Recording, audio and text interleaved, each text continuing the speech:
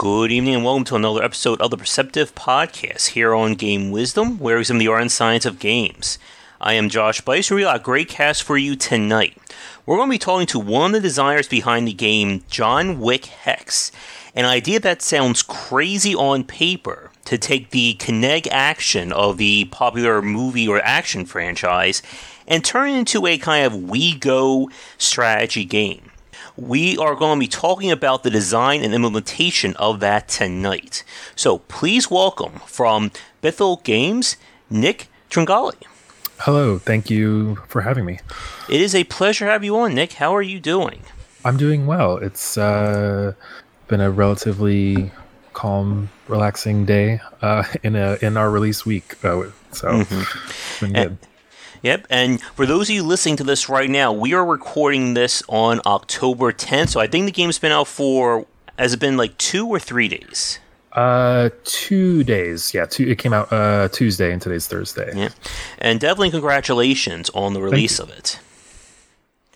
Yeah, man, we definitely have a lot to talk about. It's not every day where we have not only a movie tie-in game, but a movie tie-in game that just seems like a crazy combination of genres and designs. Mm-hmm. So I'm sure there's going to be a very interesting cast for sure. But to get things started, since this is your first time on, for people listening, Nick, can you talk a little bit about your background when it comes to the game industry, and then kind of give us what is John Wick Hex? Yeah, so my background is in 3D modeling, and so that's how I sort of got my first paid jobs. But I also, in addition to doing that on a few little projects, I self-coded and worked with some collaborators and self-published a few games, and then eventually kind of started working with Mike Bithell at Bithell Games and kind of worked sort of kind of fell into doing like a lot more programming and design, and ended up to being lead programmer and a co-designer on John Wick Hex. Mm-hmm. And as a pitch for the game itself, we bill it as a like fight choreography tactics game or a timeline strategy game to kind of invent new parlance if we wanted to. And so yeah, it's essentially like the action scenes from the movie we have tried to distill down into the language of a tactics game, and to I guess to like try and get from one point to the other with that sort of set of tools. Mm-hmm. Yeah, and it's definitely like a very interesting combination of mechanics and the loop itself. For my audience listening right now, we have definitely played and seen our fair share of strategy games, tactical games, and all like the gambit of that kind of decision-making and thought process. And like John Wick definitely occupies like a very like unique area of that. So I guess my first question for you is, where did the original concept for the game come from? Well, we definitely wanted to do a tactics game from the jump. Okay. And so when we were asked to pitch an idea to our publisher and the movie studio, we were straight away, we're like, okay, we definitely want to do a tactics game because we think that there is enough there we could explore. We didn't want to do a kind of third-person action game or first-person shooter. And so the original idea, which we made like a straight away as like a pitch prototype that Mike and I put together, was essentially like one person XCOM without a squad, and it was really bad. Like it was like if you can mentally just imagine why that would be bad, and it was bad for all of the reasons you can think of. But it got the pitch, so it definitely worked to some extent. And then there's stories out, like Mike has told stories about going to the movie studio and pitching it and being told it was kind of weird. And so there was a chunk of time in between the pitch and then actually starting production. We were like, okay, let's not do turn-based. And we had this idea to do this timeline thing, or at the very least, like it wasn't originally a timeline, but it was more like, let's have this variable length actions and see where we end up with that. And so then the timeline kind of was created and developed to represent that to the player.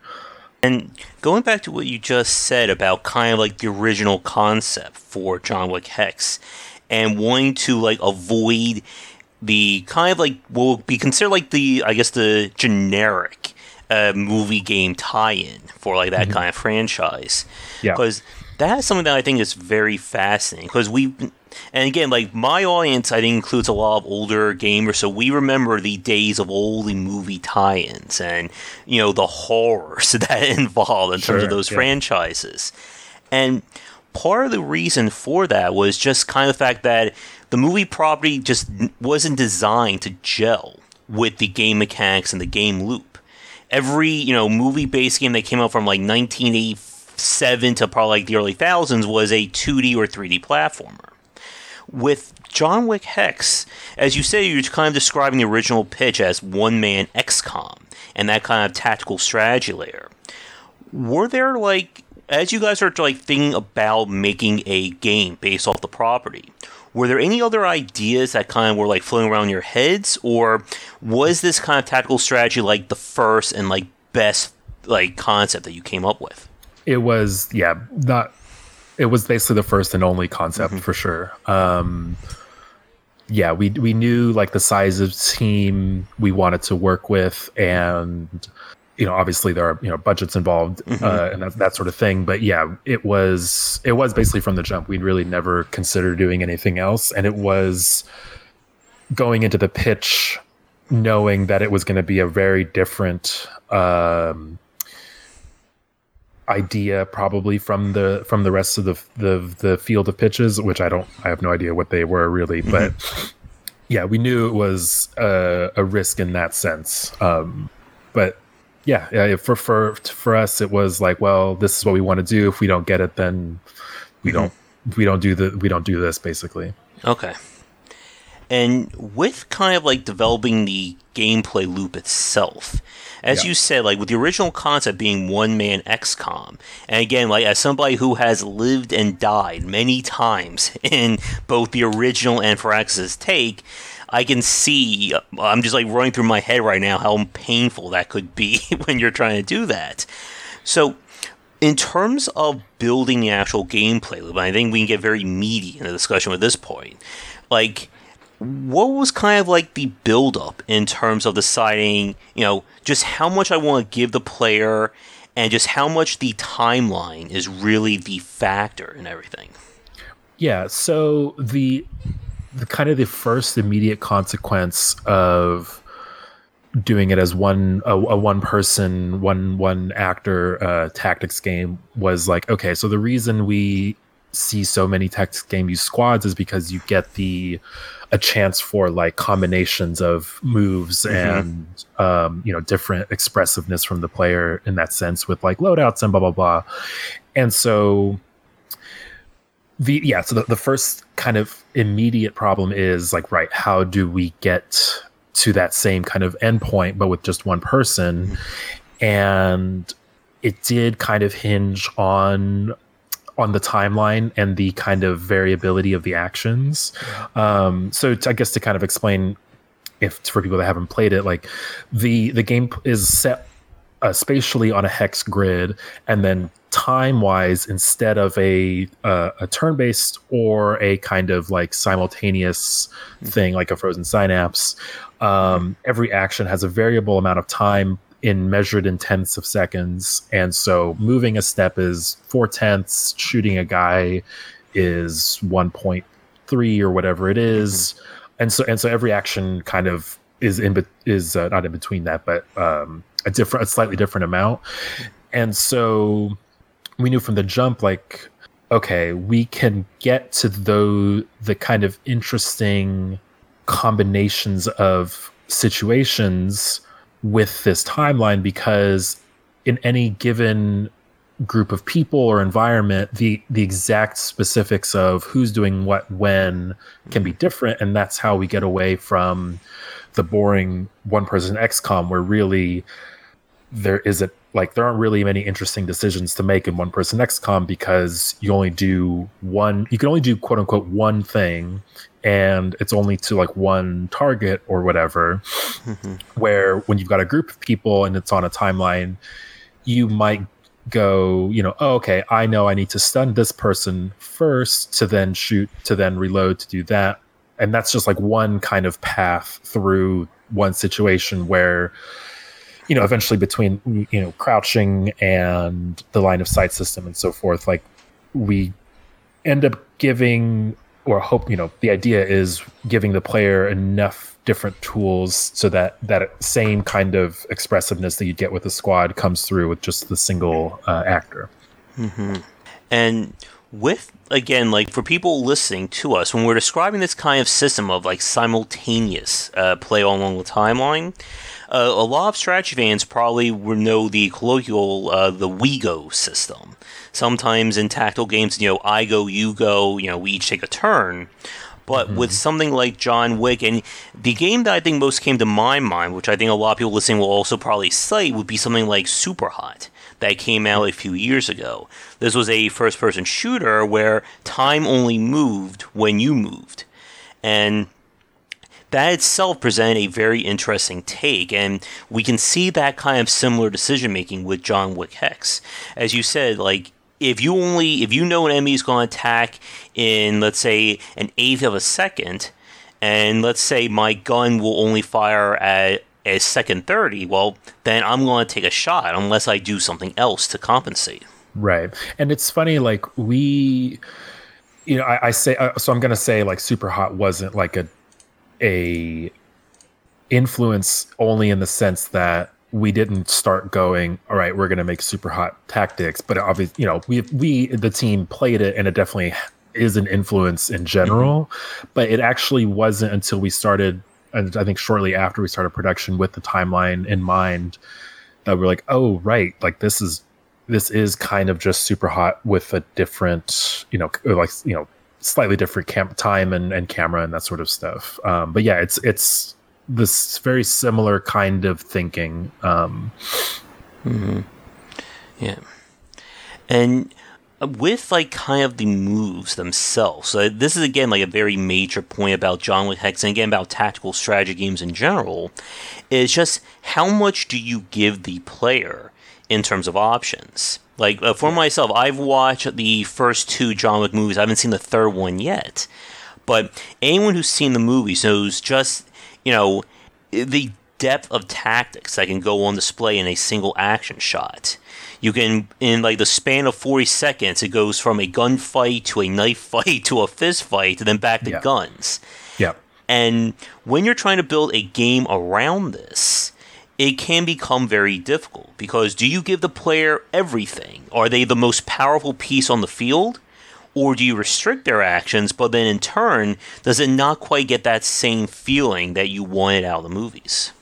Yeah, so like on the actual action set, we didn't want to we basically tried to find a sweet spot of like what are like the core kind of repeating actions that the character does in the movies versus doing everything he could actually do, but then you'd get into a whole lot of like the weeds on design and production and so forth.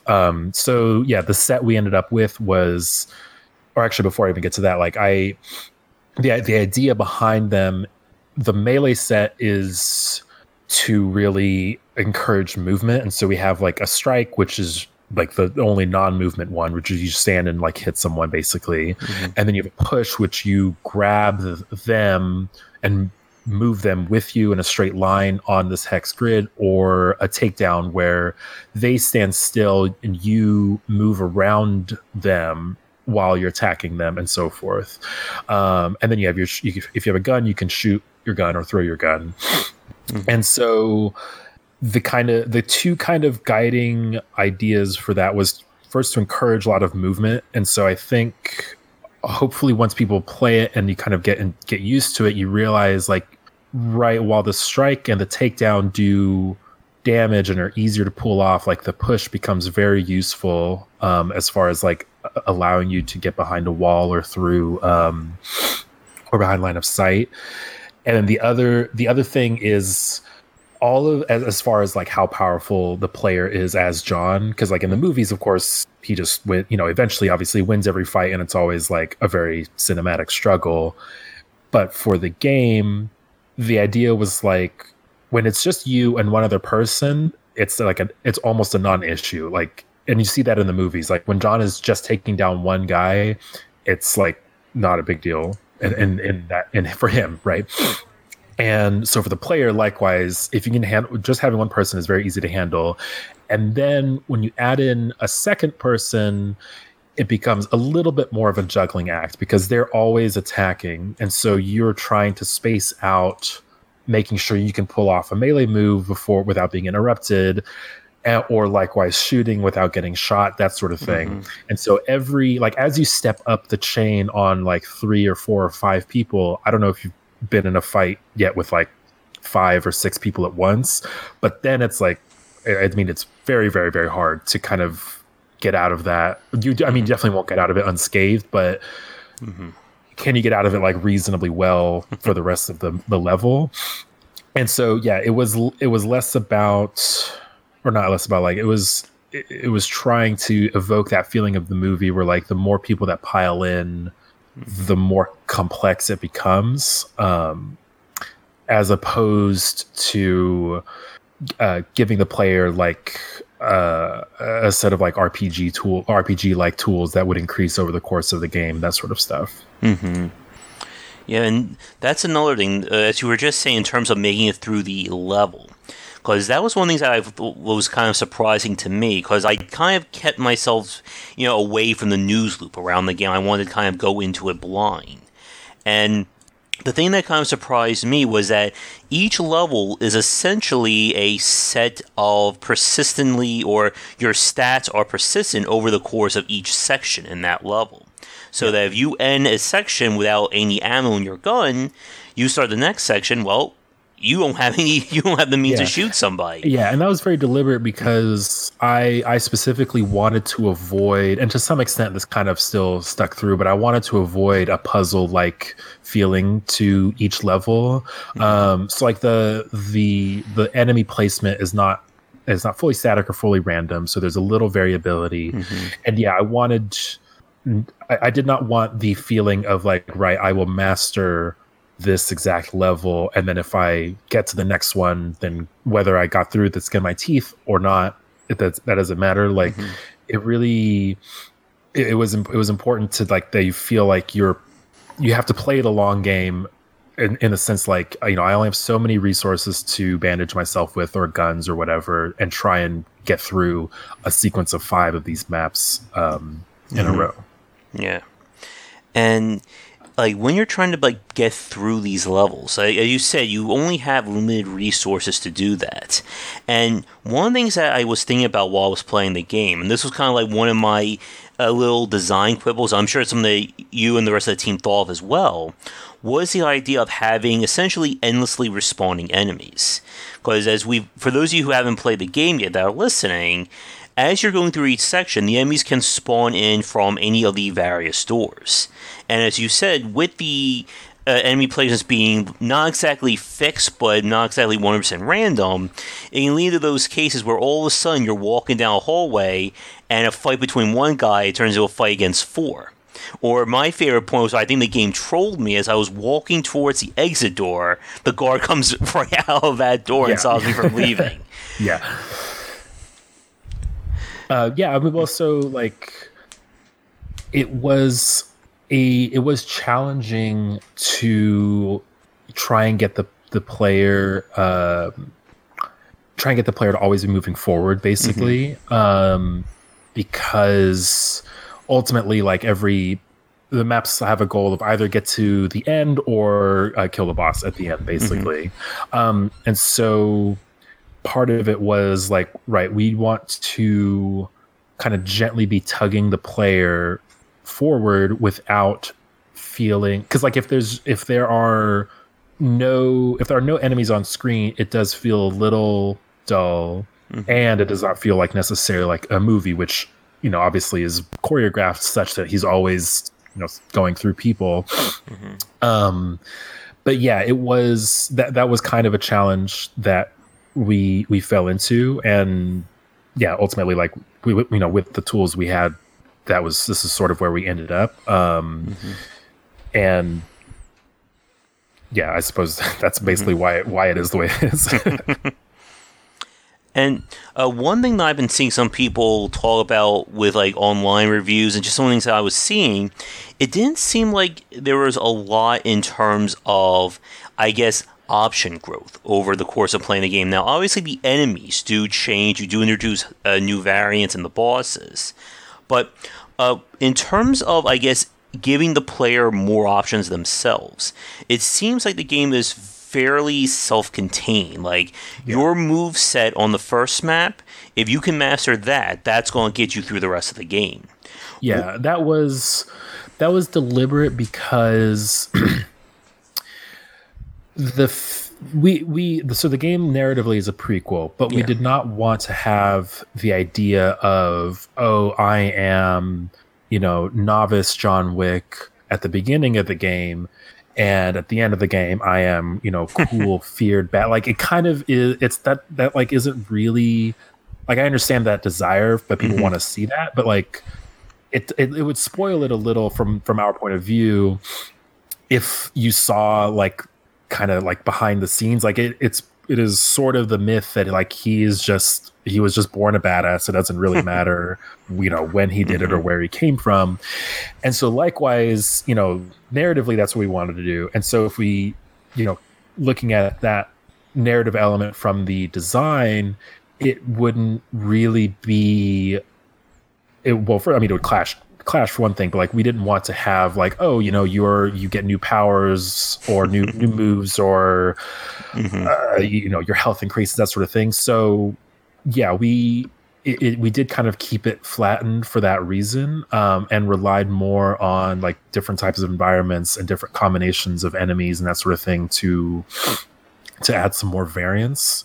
And then likewise, we have, as you progress through, you do get more, like there are essentially like passive bonuses in the form of suit upgrades that you can tweak to, you know, adjust your playing style, basically, that do increase like your health and your focus. And so we tried to kind of get back to, because yeah, obviously you do want to have like something given to you over the course of the game, but it was hard to try and keep that like he was always cool as shit narrative without then undercutting that by making you just feel more powerful over the course of the game. Yeah, and I think that actually is a good segue into a few of the more, I guess, the IP-related questions surrounding John Wick Hex and kind of like what you guys are able to do with the property. I've spoken to developers in the past who worked with licensed IPs and some of the interesting challenges and workarounds they have to go through in terms of balancing the mechanics or the gameplay loop they have with the property itself. As you said at the start of the cast, that you pitched this idea to, I think, is it Warner Brothers, the publisher? Lionsgate, sorry. You pitched it to Lionsgate as kind of, again, like a one-man XCOM. Like, when they approved it, did they give you, again, like, this is NDA, you know, feel free to tell me, did they give you any, like, restrictions or considerations you had to deal with when designing John Wick Hex? Well, so I have two non-answers for you. Okay. If you want. One, that I wasn't in those discussions, so I it's not even that I NDA, I truly couldn't really tell you. But two, not really. Like they liked the idea. Like we came to them pitching, we want to make a game about the fight choreography of the movies, and you can tell. And this is evident, you know, in the production people and everyone behind the movies as well. Like you can tell that's what the movies are really kind of about. Like it's a love letter to various action movies and franchises. So they like that idea as much as we like that idea.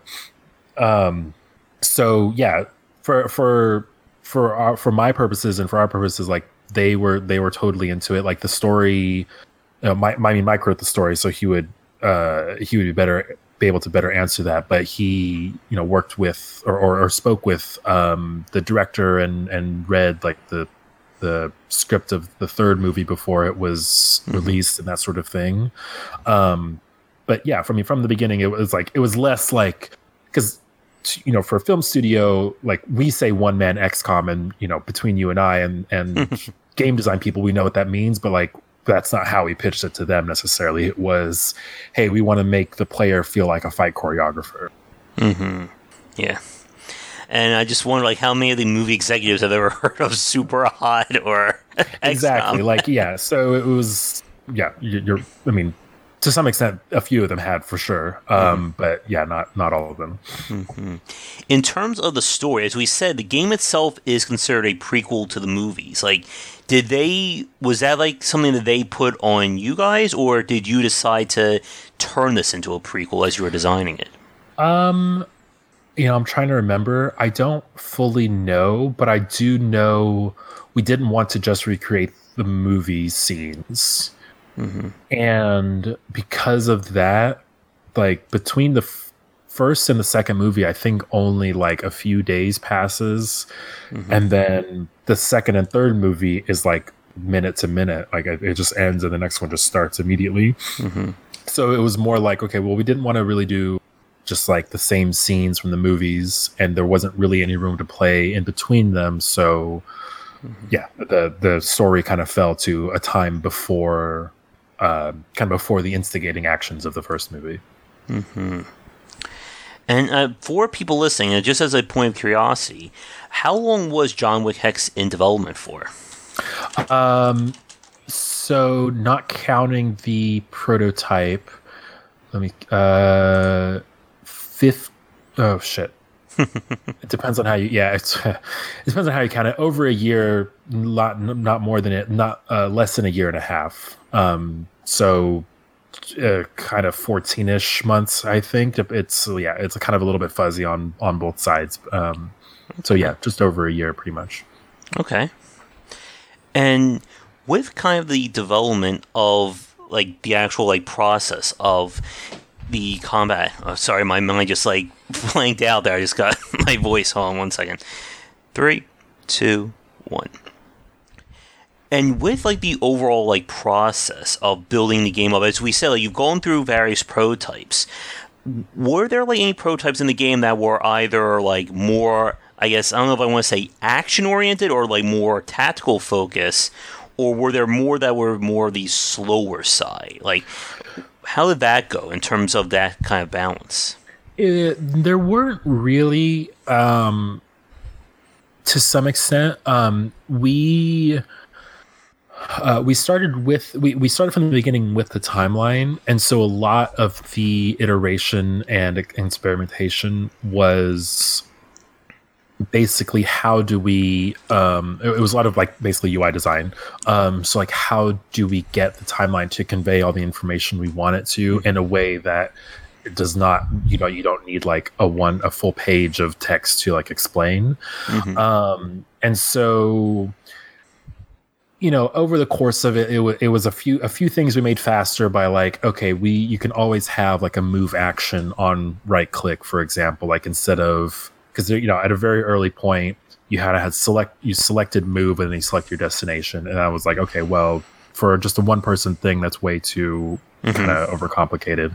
But no, it never really went out as far as like faster or slower. Like it was never like Diablo, for example, and then we like brought it back to where it is now.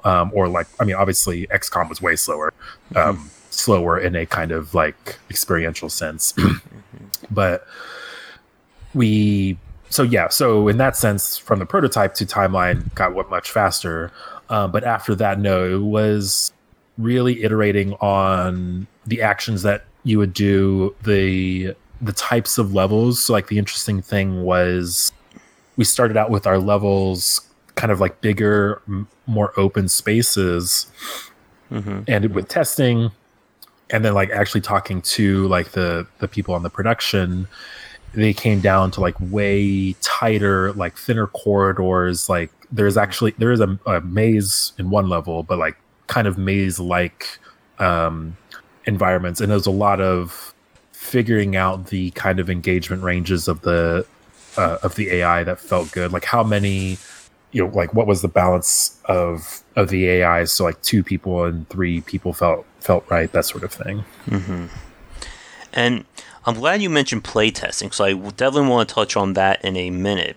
But going back to what you just said about getting like the feel of the commands down right, I gotta ask, did you ever play the game Door Kickers by any chance? No, I have not. I'm not sure. I think I know the title sounds familiar, but I don't think I'm familiar with it at all.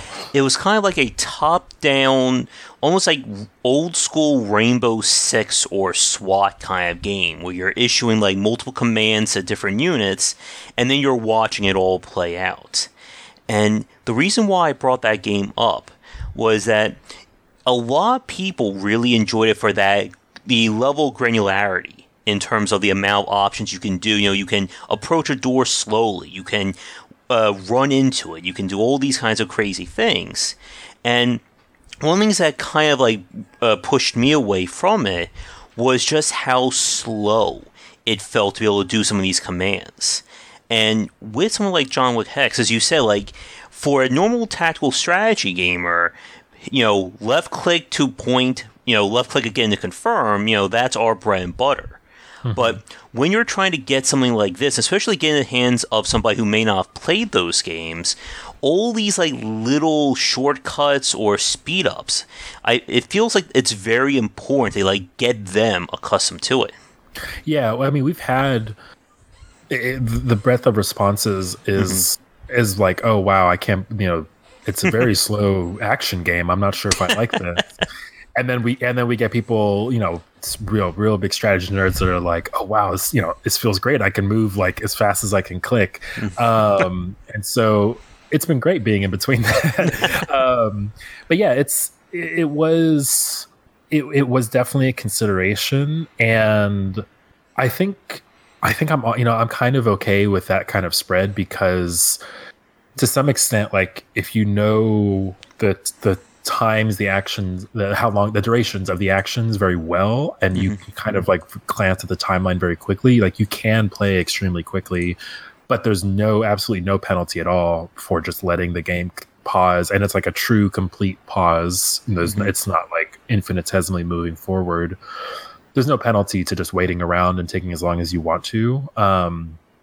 But yeah, it was a consideration for sure. And then everything else around that, as far as like the clicks in the interface, was all in service of kind of both getting out of the way of the player and showing them all the information we want them to see in, kind of digestible and quickly and all that sort of stuff. So it was, from our point of view, is much more about that, because once you have the information, you can play as fast or slow as you want from there. Yeah. And speaking about that fast and slow, for people who are listening to us right now, you guys introduce another, or I'm not sure this would be considered a difficulty option or just a modifier, that you can set the game so that you only have 5 seconds to make an action, kind of like speed chess. It is exactly. Yeah, it was pretty much that. Well, and we. It's not quite a difficulty mode. It is more of a modifier, but we did want to throw in something like a difficulty mode that wasn't just, more or fewer enemies or anything like that, because I mean, like production wise, it was very tight. So that kind of stuff takes time. And so this comparatively is relatively straightforward, but yeah, it's essentially, if you don't do something, in 5 seconds, the game will just auto wait for you. So you lose 0.2 seconds, like the world will advance 0.2 seconds if you don't do so. Yeah, the world will advance 0.2 seconds if you don't do something within the 5 seconds. And I'm sure there are people out there who probably find that to be too slow as well. Oh yeah, well, and like you can play it that quickly. So yeah, for sure, like it. Yeah, and getting back to the topic about like play testing again, as you said, you got a very wide spectrum of responses and feedback on John Wick Hex. I guess one thing I really wanted to ask, in terms of like the overall, I guess, I'm not sure this would be the concept or the philosophy of the game, but in terms of where you want John Wick Hex to go, was this aimed to be kind of, again, like something for tactical strategy fans, something for people who've never touched the genre, or maybe somewhere in between the two? Honestly, like for me personally, I wasn't really kind of considering a specific audience. So it was less about who it was going to be for, and more for me, like, can we do what we set out to do, which is, make an action movie with like this kind of logical underpinning to the world and that sort of thing, like a believability to the fights. Can we go from that to a like proper like tactics? I say proper, probably. I probably shouldn't say like proper in that way because it implies like an improper tactics game, but like a fully fleshed out tactics game that felt like it was doing the action thing like it was doing it not a disservice. So that was like, as far as the end point, that was my goal, and less about like an audience point of view. Okay. And in terms of getting like feedback and balancing the game, were there earlier versions of the game that were harder in some area or aspect? Okay. yeah. So obviously, like the feedback is definitely, it's been, we're only 2 days out from the release, but yeah, the feedback is it's quite hard, but it was at some point harder still. So, and then that kind of thing, for better or worse, is like a simple, us balancing it are a little bit too close to and a little bit too good at it, and have seen a little bit too much to be able to accurately judge how, especially like the front half of it, especially like the Chinatown tutorial map. I think that side of it is pretty well balanced, and then as you get to the later levels, it gets substantially harder. But to some extent, like we do want people to internalize the systems and the rules and the abilities in order to get through that. So it was not totally unintentional. Okay. And speaking about, again, like the tools and what the player has to deal with, one thing that we didn't touch on yet that I think is a really good topic is the enemy design itself. Because again, in any kind of tactical strategy or any kind of strategy game, the enemy's tactics definitely infer on what you're able to do.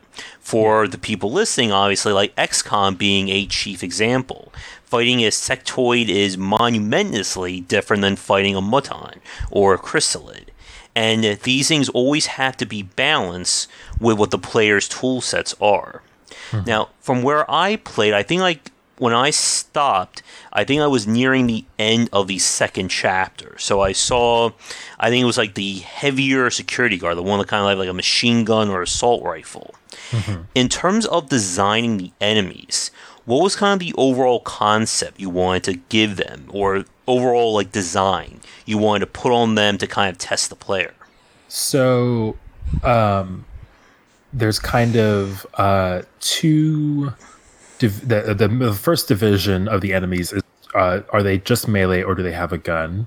And then within each of those, there are three kind of tiers. And so you saw the second tier, which is basically, or real quick, I guess first tier is like people would just have a pistol or revolver. Second tier is they have a rapid fire gun of some kind, and there's a few variations of that. And then the third tier, they have shotguns, basically. And then on the melee side of it, it's the strike, push, takedown. It goes like up from there. So initial enemies can just hit you. Everyone can just hit you. Then the middle tier, it's either push or takedown. I may have it flipped. But they can just push. And then the third tier can do the full like takedown maneuver, which for you can kill the first the early tier enemies in one hit. And so it was somewhat deliberate, or not somewhat. It was fairly deliberate to keep the like variability of the enemies kind of low, and partly is that because in a narrative sense, like there aren't like John Wick is fantastical in many ways, but ultimately it is just people. Like there's not aliens or fantasy stuff. Like people have swords and that sort of stuff occasionally, but as far as like for us, production budgets and that sort of thing, we're like, okay, we wanted to keep the actual set kind of low, but it becomes, and this is what I touched on at the very beginning, it becomes much more interesting on the combination of people attacking you. So if you enter a room and it's one revolver guy, a tier 2 melee person, a tier 3 guy with a shotgun, and then a tier 2 gun guy with an assault rifle,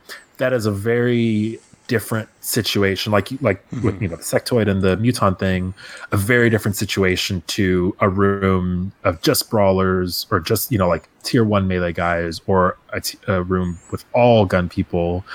And even then, depending on when you enter the room, they could all be in a different point in their actions. They could all not be doing anything. They could all be shooting or moving and that sort of stuff. And so that's where we try and get a lot of the different encounters coming into play. Mm-hmm. In terms of the actual, like, the enemy generation, the enemy spawning in, does the game kind of like tell, or does the game know like what tier of enemies to spawn, or like are the actual like higher tier enemies kind of fixed on the maps? They are, if I understand you correctly, they are fixed. But each map kind of has a cadence to it, to who spawns and when. But you'll never see like a tier 3 guy show up in the first Chinatown maps kind of thing. Okay. It's not that dynamic, I suppose. All right. And getting back to kind of like the pacing of the game, were there like earlier versions of the game that had like more, like, I guess to make things easier for people listening, like we have the levels and then broken down the sections.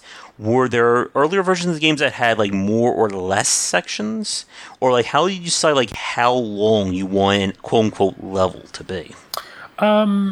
Not really, and it was it was more a situation where we kind of, it was a backwards way of doing it, where we're like, okay, we want about this many, there are 7 locations and about 5 to 6 levels within each one of those.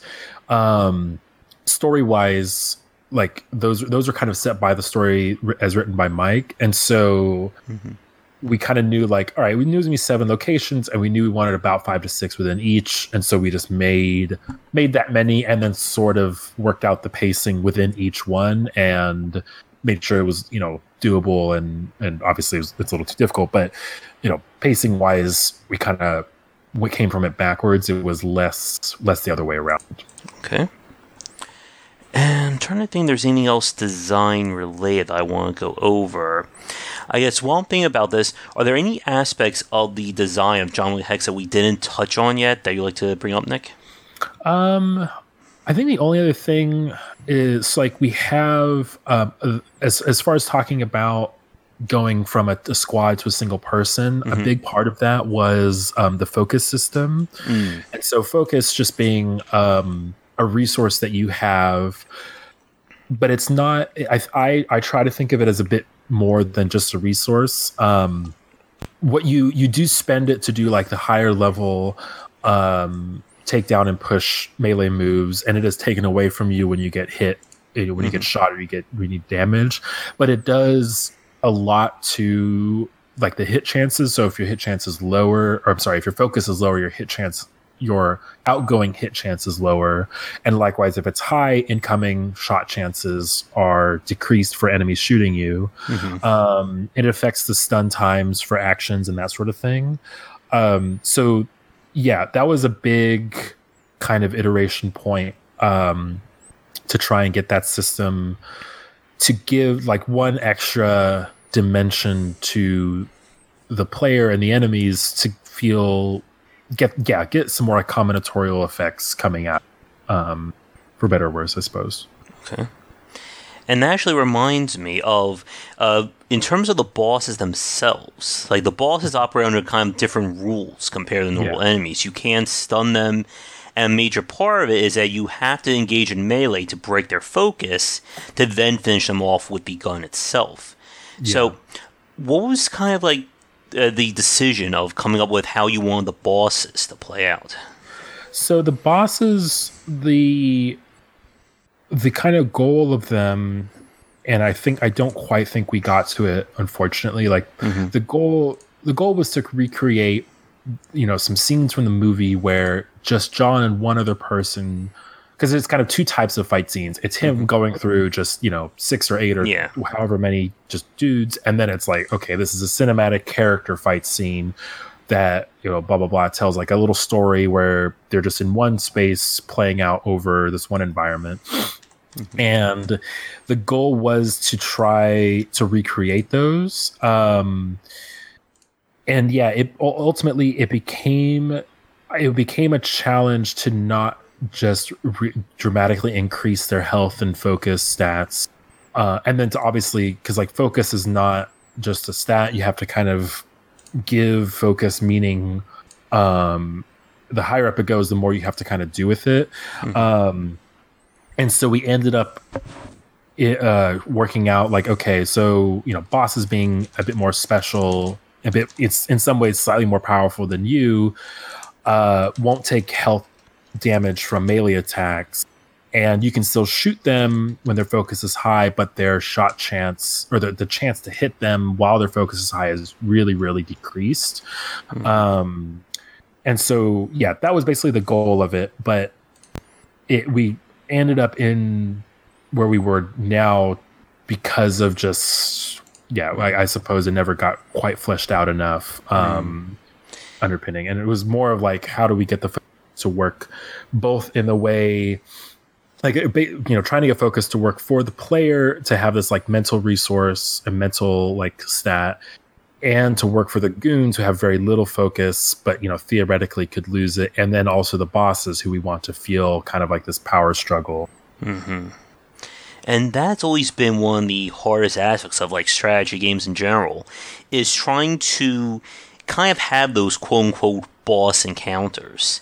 And it's always tough because, as we've said, like strategy games are built on an entirely abstracted design.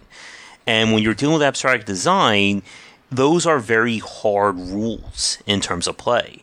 Like in XCOM, for instance, I can't tell my squatty, go climb up that wall, jump over the rooftop, and do shooting while you're jumping from one rooftop to the next, because that's not an option that was planned in the game. And when you're trying to have a boss fight, you're trying to say, okay, we have this rigid set of rules. How do we make something higher on top of those set of rules? And without making it like just obscenely hard, basically. Yeah, exactly. It was. I don't think we got there quite in the end, but I do think the bosses, I think, effectively force you to. Excuse me. I think the bosses effectively force you to change your tactics, because it's not the same as fighting a room full of regular guys. You do need to make the effort to close up on them, because one thing we do see is, I think, the evolution of people understanding the game is, you either start doing a lot of takedowns because they instant kill the first tier of enemies, or just shooting people all the time, and then you eventually evolve into like, oh, I have to preserve my ammunition because it's, I have to be always picking up guns and getting myself correctly put in those positions to pick up guns. And then you get to the boss and you go, okay, now I have to know how to close up on the boss and do melee attacks on them consistently to then be able to deal out enough damage with a gun in order to actually kill them. So that's where we kind of ended up with, and it's not like I don't think it's definitely not the worst thing in the world, but it's not quite the movie scene, as I think we did better on with just like a regular goon fight or a group of goons. Yeah. And like getting the player to that point, I think, is another very fascinating topic, as we talked about earlier with playtesting. And in terms of, I guess, like leading the player to like growing in this game, what were some like were there any like interesting challenges or bottlenecks you saw people run into with trying to learn the game? That's that might be something I could answer better in like 6 months. Okay. After like stepping away from it and just watching people play after a long time. But yeah, we try. It was, I guess, from my point of view, we tried and we did a lot of work on the interface to get the information, especially on the timeline, to the player. But bottleneck wise, there was a couple little tweaks we made. Like when you're moving around and you see someone new for the first time, it'll interrupt your own move and basically pause the game time. It'll pause the game time and show you the new person. And that was something that wasn't in a substantial amount of time. And we realized, like, right, people are making these very short little moves because, at any point in the fog of war, someone could just sprout out and, surprise you. And if you're in the middle of a very long move, they could turn and shoot you without you being able to do anything about it. So little things like that, what we ended up doing. But yeah, I think to some extent we interface wise try and present all the information. Tutorials are not, the tutorialization is not perfect, but we do try and kind of convey a lot of the important concepts so that people can then get to like the next level of like, oh, right, I really should be conserving ammunition and that sort of thing. But I've definitely seen players that, especially before the tutorial, would just not pay attention to the timeline at all. Even though it takes up half the screen. Like, to me very personally, like, I have no idea how you wouldn't look at it, but that's how it is. That's just how some people are.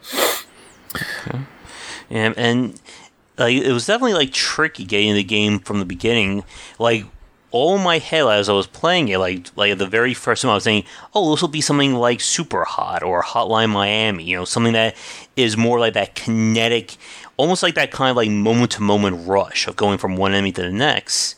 But when you sit down and play it, obviously it focuses a lot more on like you're planning the move out more in your head rather than you're improvising. And yeah, we do. I mean, that I think comes down to an interpretation of the move. I'm sorry, not to say that I think you're wrong necessarily, but I've definitely seen people that are like, why isn't it faster? Or why isn't it, Hotline Miami or whatever? But I do think that comes down to an interpretation of the movies. Yeah.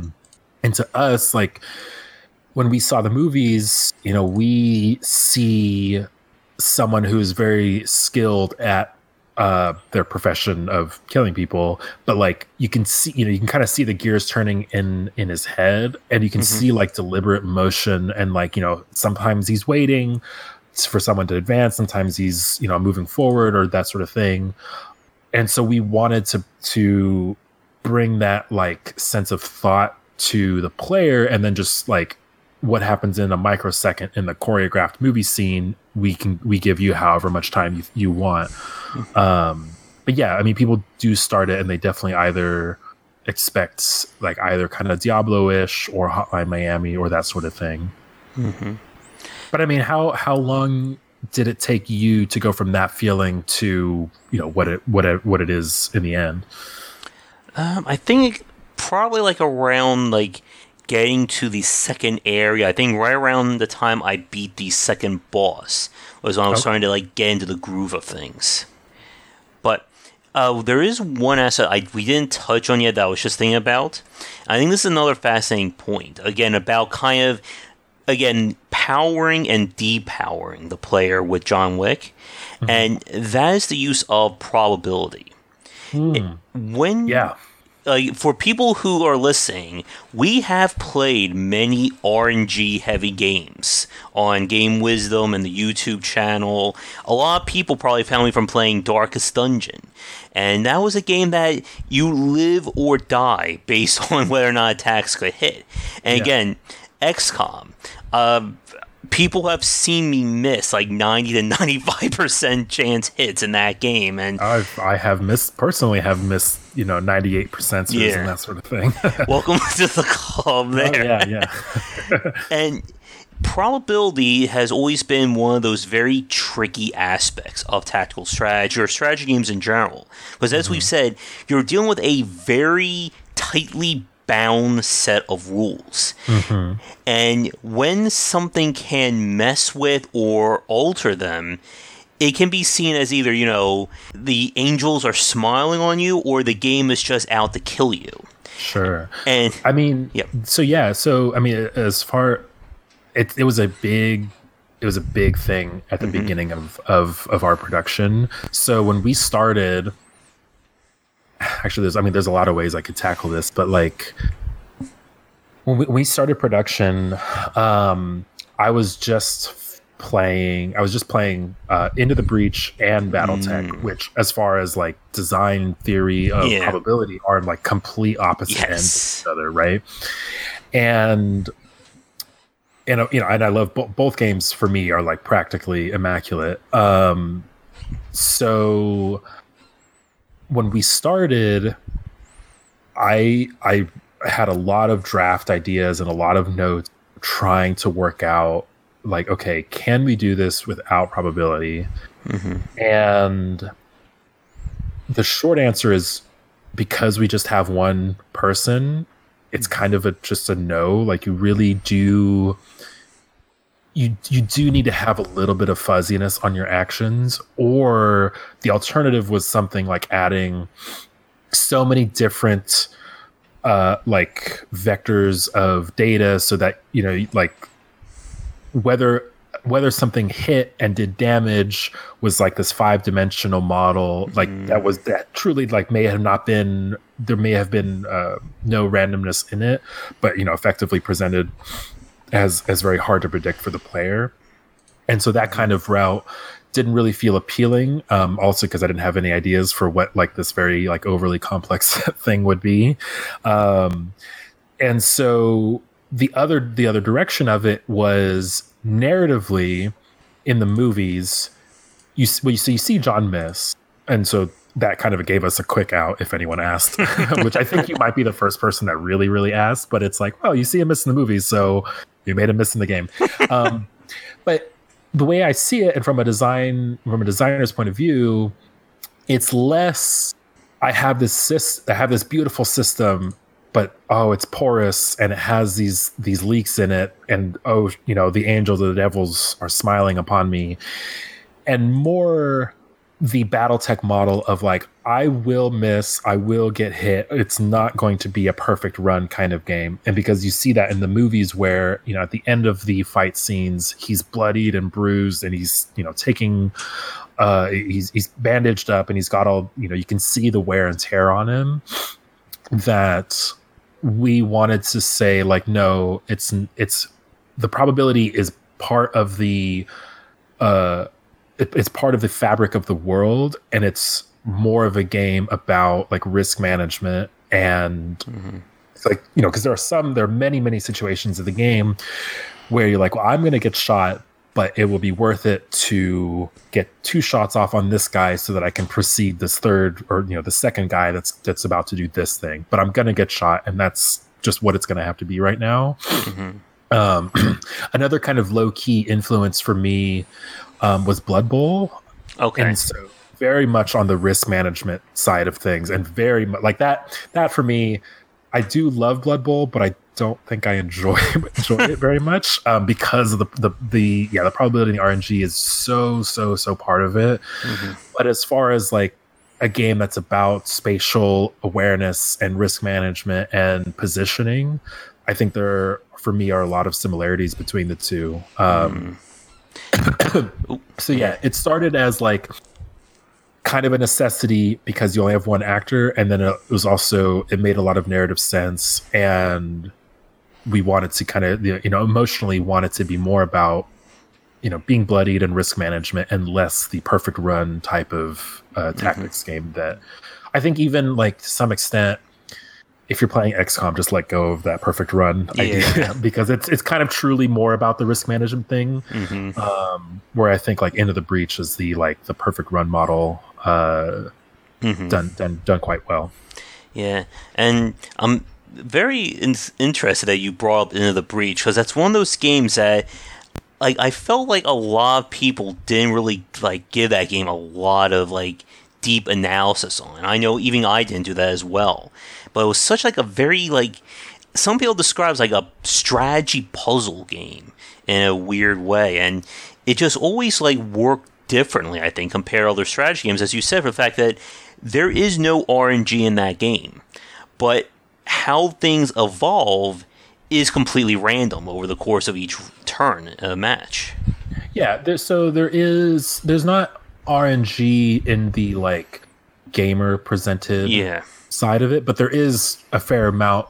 First you get those the buildings that have a chance to not be destroyed, but the movement, the real actual randomness in the game is the movement of the enemies, and so it's slightly not true to say that there's no in it, but compared to a Blood Bowl or a BattleTech where there are percentage numbers in every corner of the screen,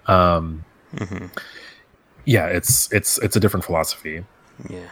And for us, we also looked at it and said, and we really liked the how would you say, projecting or seeing into the future a little bit of seeing what all the enemies are going to do on their next turn, so you can anticipate them, and that led into John Wick quite a bit.